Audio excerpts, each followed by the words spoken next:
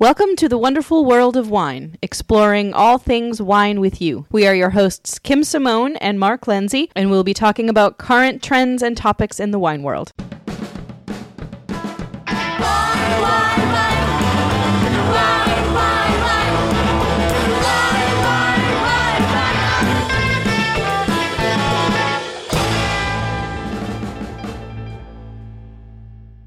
Hello and welcome to the wonderful world of wine. Every week we get together and we talk about current topics in the wine business and what's going on in the greater wine world. I'm here with my partner in wine crime, Mark. How are you doing today, Mark? Hello, Kim. I'm excited to talk a lot of wine I today. know. We have a lot of topics to cover today. And we like to kick off the show with talking about what we may have Googled this week, sort of unusual or out of the ordinary topics. And we always find some interesting things on there. So what did you Google this week, Mark?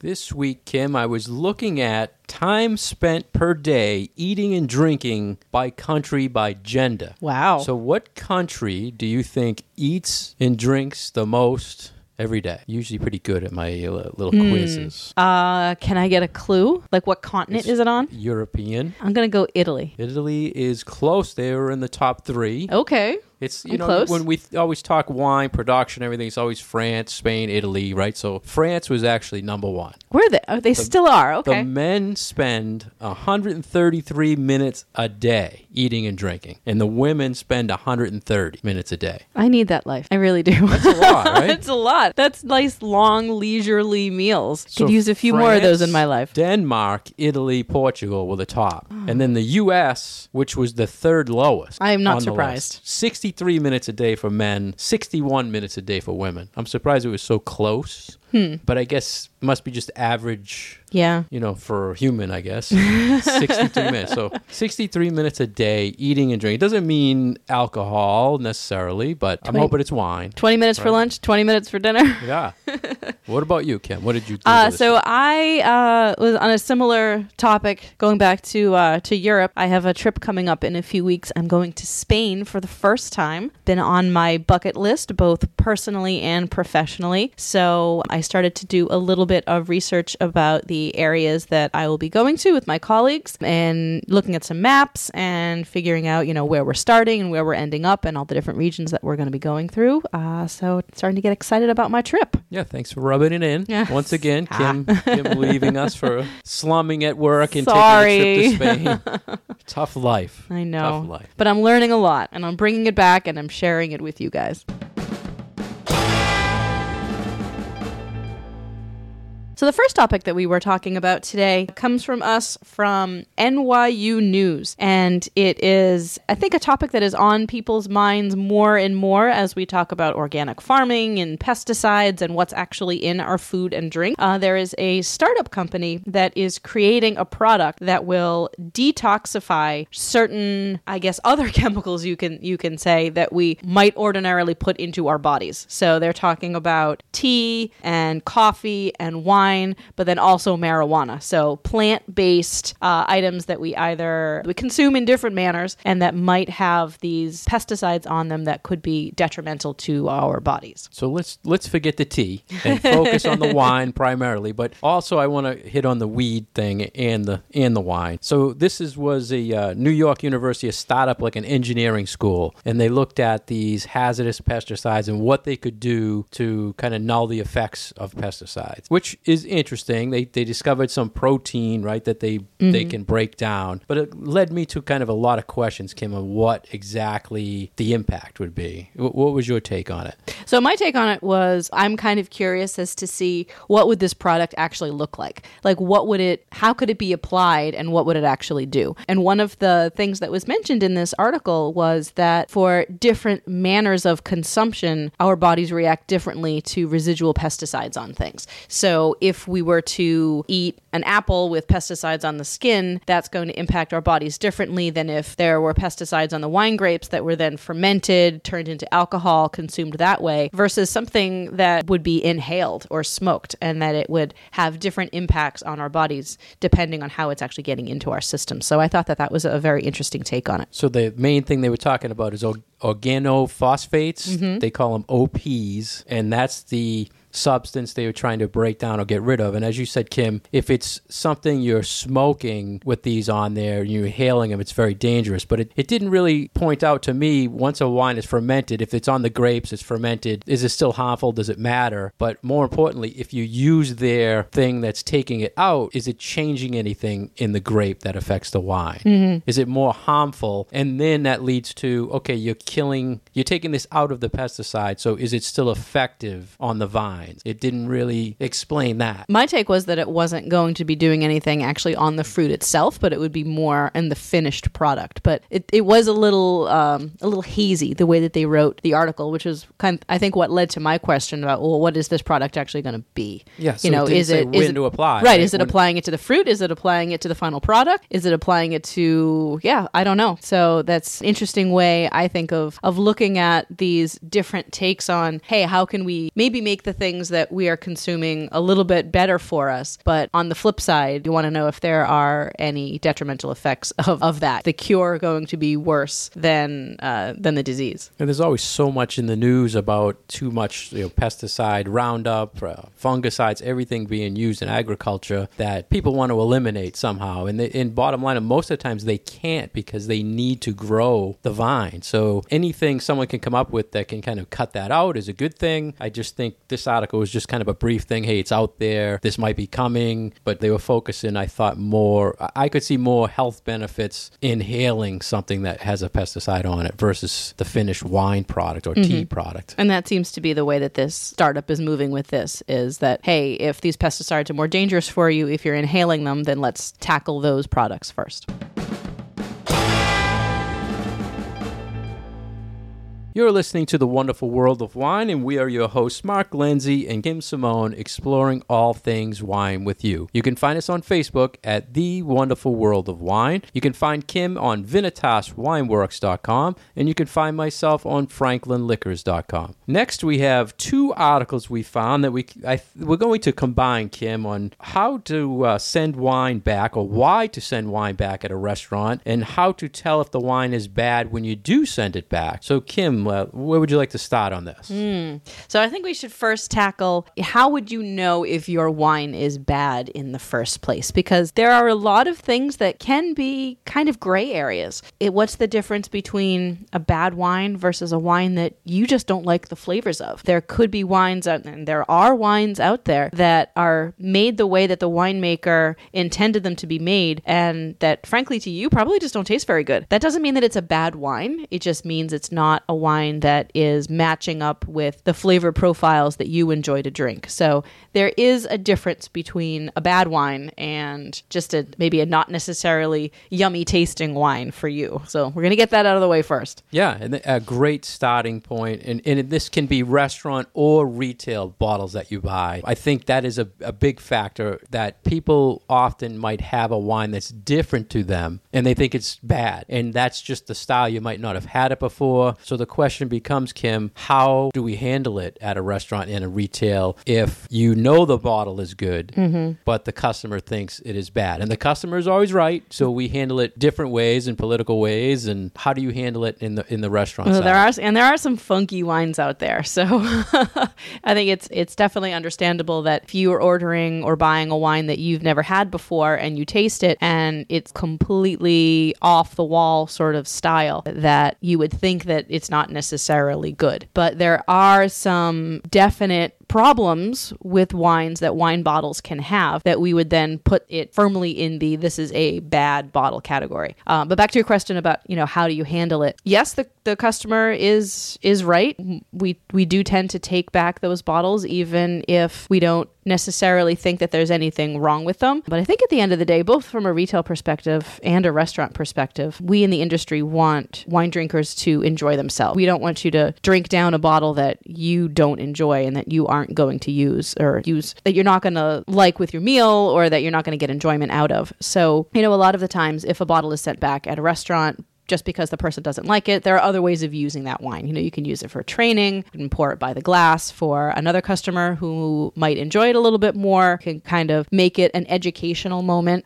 So that's kind of how we like to handle it in the restaurant biz. And the article was kind of fighting with, if it is good, there was both sides of, well, it's good. So what do we do? How do we address this? And it's a tough subject because you don't want to make the diner feel dumb. I mean, that especially in a restaurant, you don't want to ruin the whole meal experience. They're just starting to maybe have a bottle of wine, and if it's throwing them off, it's going to ruin the whole meal. Right. And if you're making them feel bad about not knowing what the flavor of the wine is, then that can kind of ruin their experience as well. And keep in mind, we always talk about a corked bottle, which this bacteria infects the wine. They say, and I've seen numbers different all the time, cork technology is changing, but they say anywhere between 1% and 5% of every bottle that has a cork has a chance of being bad. And that's an actual bad bottle. So that's not what we've been talking about, where it's just a flavor issue that you might not like. Like, that's where we cross the line into, yes, this is legitimately a bad bottle of wine, and we are not going to make you drink that. Here's the difference I see between restaurant and retail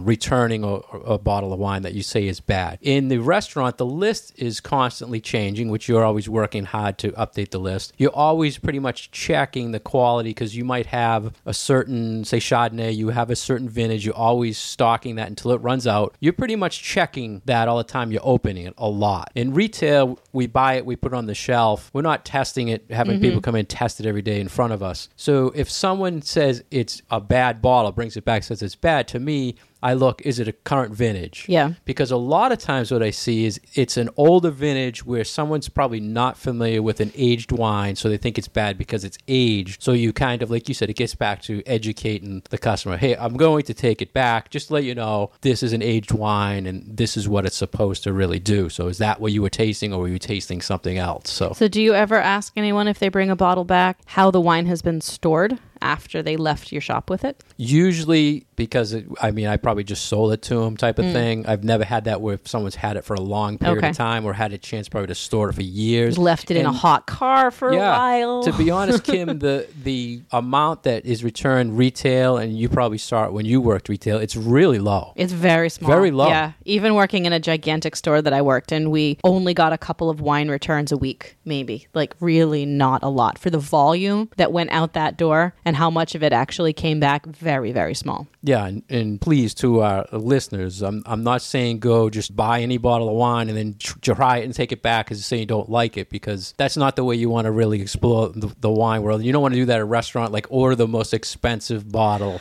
just to try it and then say it's bad and send it back to them. But Kim, I had another question I wanted to ask you about the restaurants. There's the whole procedure. Someone orders a wine, you present it, you open it, they taste it, they'd say they don't like it. Why in a restaurant don't we get away from that procedure and just serve it using technology like a Coravin, where you're just taking a little sample out without opening it and letting them sample it, and then if they like it, do the technique of unfoiling and uncorking it? Because then if it's bad, you can just... That's a lot of Coravins out there. Well, I would think that would... so much. I mean... Yeah, but I think that would really make the whole process so much more complicated. Yeah, so absolutely. At Legals, it's a server that's doing or a bartender. that whole thing. Yep. So they don't have there's not one person always opening and presenting the wine. No, it's whoever's taking care of that table. So we educate all of our servers and all of our associates and all of our bar staff about how to do that correctly, and making sure that you have the right wine, so that when you go to the table and you go through that presentation, you're having that conversation with the guest that, yes, this is the wine that they want, it's the right vintage, it's the right grape variety, it's the right producer, and making sure that all those bases are covered before that bottle gets opened. Have you ever bought a bottle of wine or been to a restaurant and you have the wine and you don't like it, but everybody else you're with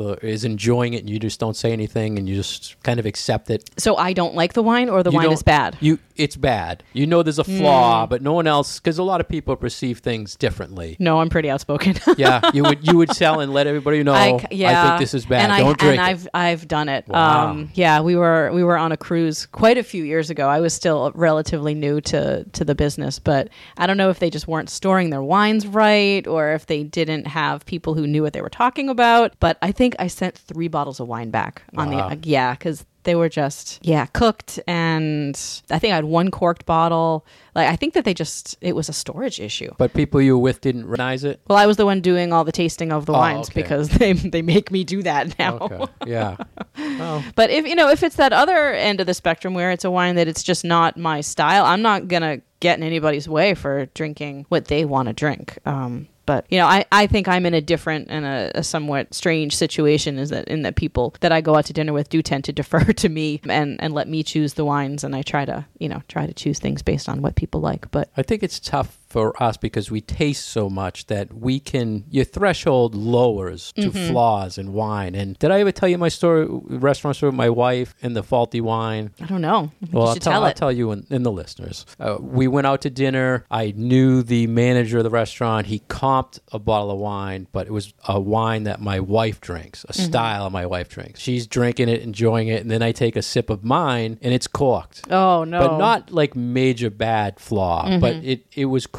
And I didn't really drink much. And after she drank a couple glasses, she says to me, why did you even drink the wine? I said, well, it's bad. And she's like, what? What is she freaking out that she's going to die from drinking this corked wine? There's nothing harmful to it. Just my perception level to a corked bottle is lower than her. So she didn't find anything wrong with it. Right. I didn't want to tell my friend who comped me the bottle it's bad because he gave me the bottle with my meal. So that's an instance where someone can detect something other people don't, but we each kind of approach it a different way. I didn't, my wife was still mad at me, but what could you do, right? So I think that's a great segue into talking about what is technically a bad bottle of wine. And we've been talking about corked bottles. There are other flaws and other faults that wines can have that sometimes can be a little bit tricky to identify, but we will start with a corked bottle since that seems to be the one that people have heard that term before and you might be scratching your head asking, well, what does that really mean? So when a bottle of wine is what we say corked, that doesn't mean that there's pieces of cork floating around in the wine. If you do have a bottle of wine that maybe it was difficult to get the cork out or the cork was a little crumbly and little pieces of that got into your wine, that is not going to hurt you at all. You can always strain it, especially if you're at home. You can put it through a coffee filter, you could put it through a mesh strainer and get those little pieces of cork out. But that is generally not an indication that there is something wrong with the bottle. It could be that it's an older bottle of wine and the cork has started to disintegrate, but that's not what we mean by a cork bottle. When we say that a bottle of wine is cork, it means that there was a particular fungus that had attacked that cork, and as it came into contact with the wine, it started to change the flavor of the wine, not in a positive way. So there's a whole spectrum of flavor changes that can happen to a bottle of wine that is corked. So on one end of the spectrum, you have really, really egregious badness happening to this wine. It smells like moldy basement. It smells like wet dog. It smells like cardboard that's been sitting on the floor for too long. Those sort of very unpleasant smells, very musty, wet, kind of basement-y smells. On the other end, there might not be too much damage to the wine, and if you're not familiar with what that wine is supposed to taste like, you might not even know that there's a problem. What it will sometimes do is just make the wine taste less fruity and less vibrant and just overall less flavorful than it ordinarily would. And that is one of those situations where it does make it difficult because you might taste a glass of this wine and not realize that there's something wrong with it and just think, oh, I don't like this wine, or, oh, this is the style of this wine supposed to be. I just don't think it's very good. So that I think can be even more disappointing than getting a super duper corked bottle. Yeah, and as the wine drinker, especially if it's a brand you drink all the time, and if you open that bottle and it just doesn't taste the way you know it tastes, then you know something is wrong. Mm-hmm. Smell is the key, and I like that you mentioned about the cork because a lot of people think just because they try to open a wine and the cork breaks that this wine is automatically bad because the cork is broken. I see that. That's probably the most returns I get at retail. Someone opening it up and crack the top, and then they don't want to go any further because they're afraid of the glass or the cork or something. Yeah, we see that in the restaurant too. That's probably the most common return. But the smell test, I think, is probably the biggest test you can do with your wine to determine bad or good. Right. So if you do have one of those issues with a bottle of wine, if it's got that musty, moldy sort of smell, that is a definite fault. You shouldn't drink it. It's not going to hurt you, but don't drink it. It's going to mess up your palate a little bit for a little while. So absolutely send that back if you're at a restaurant, or bring it back to the retail store where you purchased it and just say, hey, I got a corked bottle. Hopefully, if that business owner understands what they're doing, then they will take that back, no problem for you. You're listening to The Wonderful World of Wine. We're your hosts, Mark and Kim. You can find us on Facebook at The Wonderful World of Wine, and more information about Mark can be found at franklinliquors.com. So we've been talking about how to tell if a bottle of wine is not good. Should you send it back? Should you return it to the store you purchased it from? We were talking about a corked bottle of wine, but there are other problems that could happen with a wine that would make it faulty or flawed, and that you maybe shouldn't be drinking it. Yeah, you mentioned temperature, Kim. In a restaurant, there's a lot of things. I mean, my trick is I look around. Do they have a nice little wine room? Do you see them coming out of that room, or temperature control type of thing? Or they have it hanging at the bar in a window or something? You can tell how they're treating their wines. At Legals, do you have a temperature controlled wine cellar? Yeah, there are cellars. There are Does anyone ever bars ask and you stuff. that? Not that I've heard, but I'm sure that there have been conversations about storage. I think that's strange that, I mean, we think of it because we're in the industry, but you really could ask that. You could actually, if it's a red wine and they bring it to you, you could touch it and see if the bottle is like too cold or something too. So temperature is key. Yeah, so storage is important. You don't want too much temperature fluctuation in your wine storage, because that can also alter the flavor. If it's warm and then cold and then warm and then cold and then warm and then cold, that can have a negative impact over time on the wine. So poor storage conditions, too warm temperature storage over a long period of time can start to degrade the wine. And how you are going to tell if this was a problem with your bottle is look at the color. Is it a brown color, or is it that vibrant red or purple or clear for a white wine that you would expect the wine to be? So if you have a wine that is got a lot of brown tints to it, that could be an indication that it has started to go bad, or maybe is a little too old. I mean, unless it's tawny port, you generally don't want too much brown in your wine. And then smell. Smell, as you mentioned before, Mark, is a really great indicator of something maybe being off with your wine. So if it smells vinegary, or if it smells rubbery, or if it has too much of like a cooked apple kind of smell, like overdone brown applesauce, and that's a really good indication that maybe your wine is a little bit either over the hill or hasn't been stored correctly. So let's talk about a few retail things maybe to look for. And we both deal with getting wine shipped to us from distributors. And winter time of year, it's difficult because a lot of these companies, they load the trucks at night. It's cold. A lot of them don't store the trucks inside, and then it sits in the truck all day. So a lot of times if a retailer, even the restaurant, you get a wine, you have to be careful because it might have just came in. It might have been a product that was just flown into the country, delivered. So at times wines need to kind of settle a little bit as well, not just temperature, but from shipping. They have flaws that can result from that. So it could be, like you said earlier, Kim, there could be no fruit showing in the wine, something like that. So don't be afraid to ask, is this something you just got in, or is this something you've had on your rack for a while, and look how it's stored on the rack? That type of thing is kind of a tip I would give. So you're worried about sometimes wine being too cold in the truck as it's being shipped? I would think the opposite. I would be worried about summertime and the wine's being too warm in the back of a truck. Both ways. I've actually had one example when you talk about heat. I had a product come in. It was so hot I couldn't touch the bottle. Oh my gosh. And it ended up being, it was something that was like a sangria, and it was like hot bottled for some reason, like a pasteurization type of thing, because it had fruit juice in it. Okay. And that was normal. They had just made it the day before, and it was still hot. Oh my goodness. Like, you could not touch the bottle. Was that a local production? Yeah. Oh, wow. So how I called up and I said, these bottles are hot. I don't want this product, right? And that was normal. But then you have the case like this time of year in the winter where they come in and there's actually, you can't touch them. They're so cold. So you worry like, wow. And I see this when salespeople come in to see me. I don't know if you go through this, Kim. They try this wine. Oh, but it's been in my car all day. It might need to, let's let it sit for a little bit. Let it warm up a little bit. It's freezing cold. So it can get damaged because of that. So I think that's something too when we've been talking retail and restaurants, but people have to consider when you order things online and get it shipped. You don't know from the time it leaves a winery or a wine club where it's been when you get it. Sometimes like the rail lines break down and it could get stuck in Arizona in the heated car. A lot of times they're not temperature controlled. So there's a lot of factors like that to think about when you're ordering wine. And I bet a lot of people don't think about these things. I mean, often we don't think about these things. How does it get from point A to point B? And we can only be responsible for the stage of that wine. Yeah,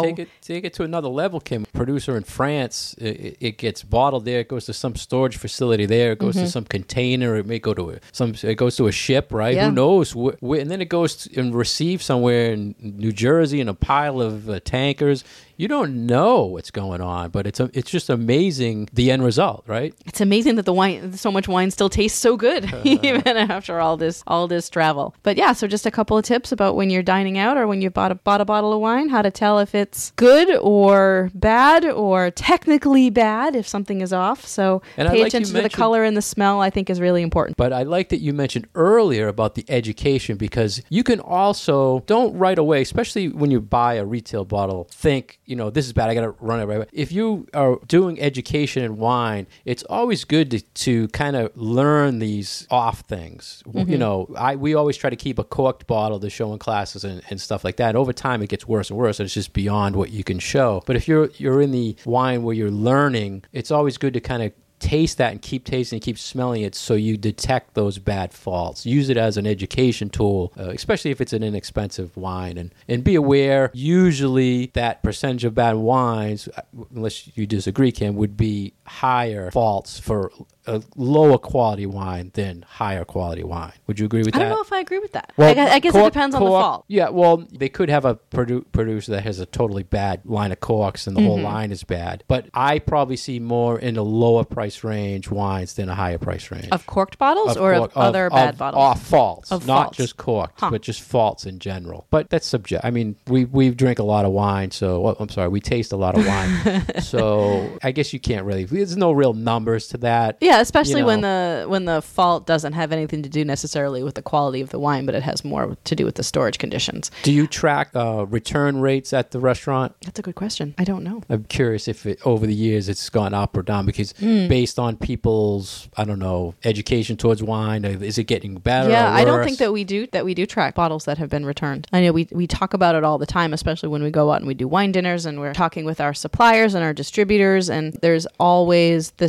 topic of conversation of, this bottle isn't showing the way that it's supposed to show, or I had this one at a different time and it tasted differently, and maybe things have changed with screw caps. So it is a topic of conversation that we often have, but as far as tracking it, I really don't think that there has been much tracking. That's like our worst fear as you're doing a wine dinner or a wine education class. You might only have 2 bottles or 1 bottle at sometimes of a certain thing, and it's bad, and you're like, it ruins the whole event because you had something planned towards it. It does happen probably more often than we would like. I think it happens less than it used to.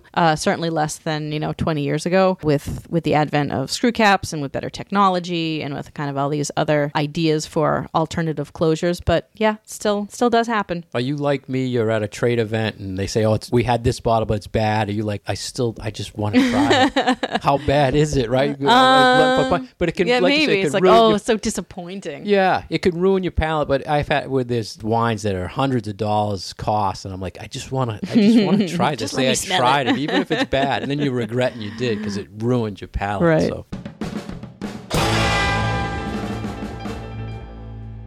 Thank you for joining us today on The Wonderful World of Wine. We've been your hosts, Mark Lindsay and Kim Simone, exploring all things wine with you. You can find us on Facebook at The Wonderful World of Wine, and you can find our past episodes on SoundCloud and iTunes. Cheers.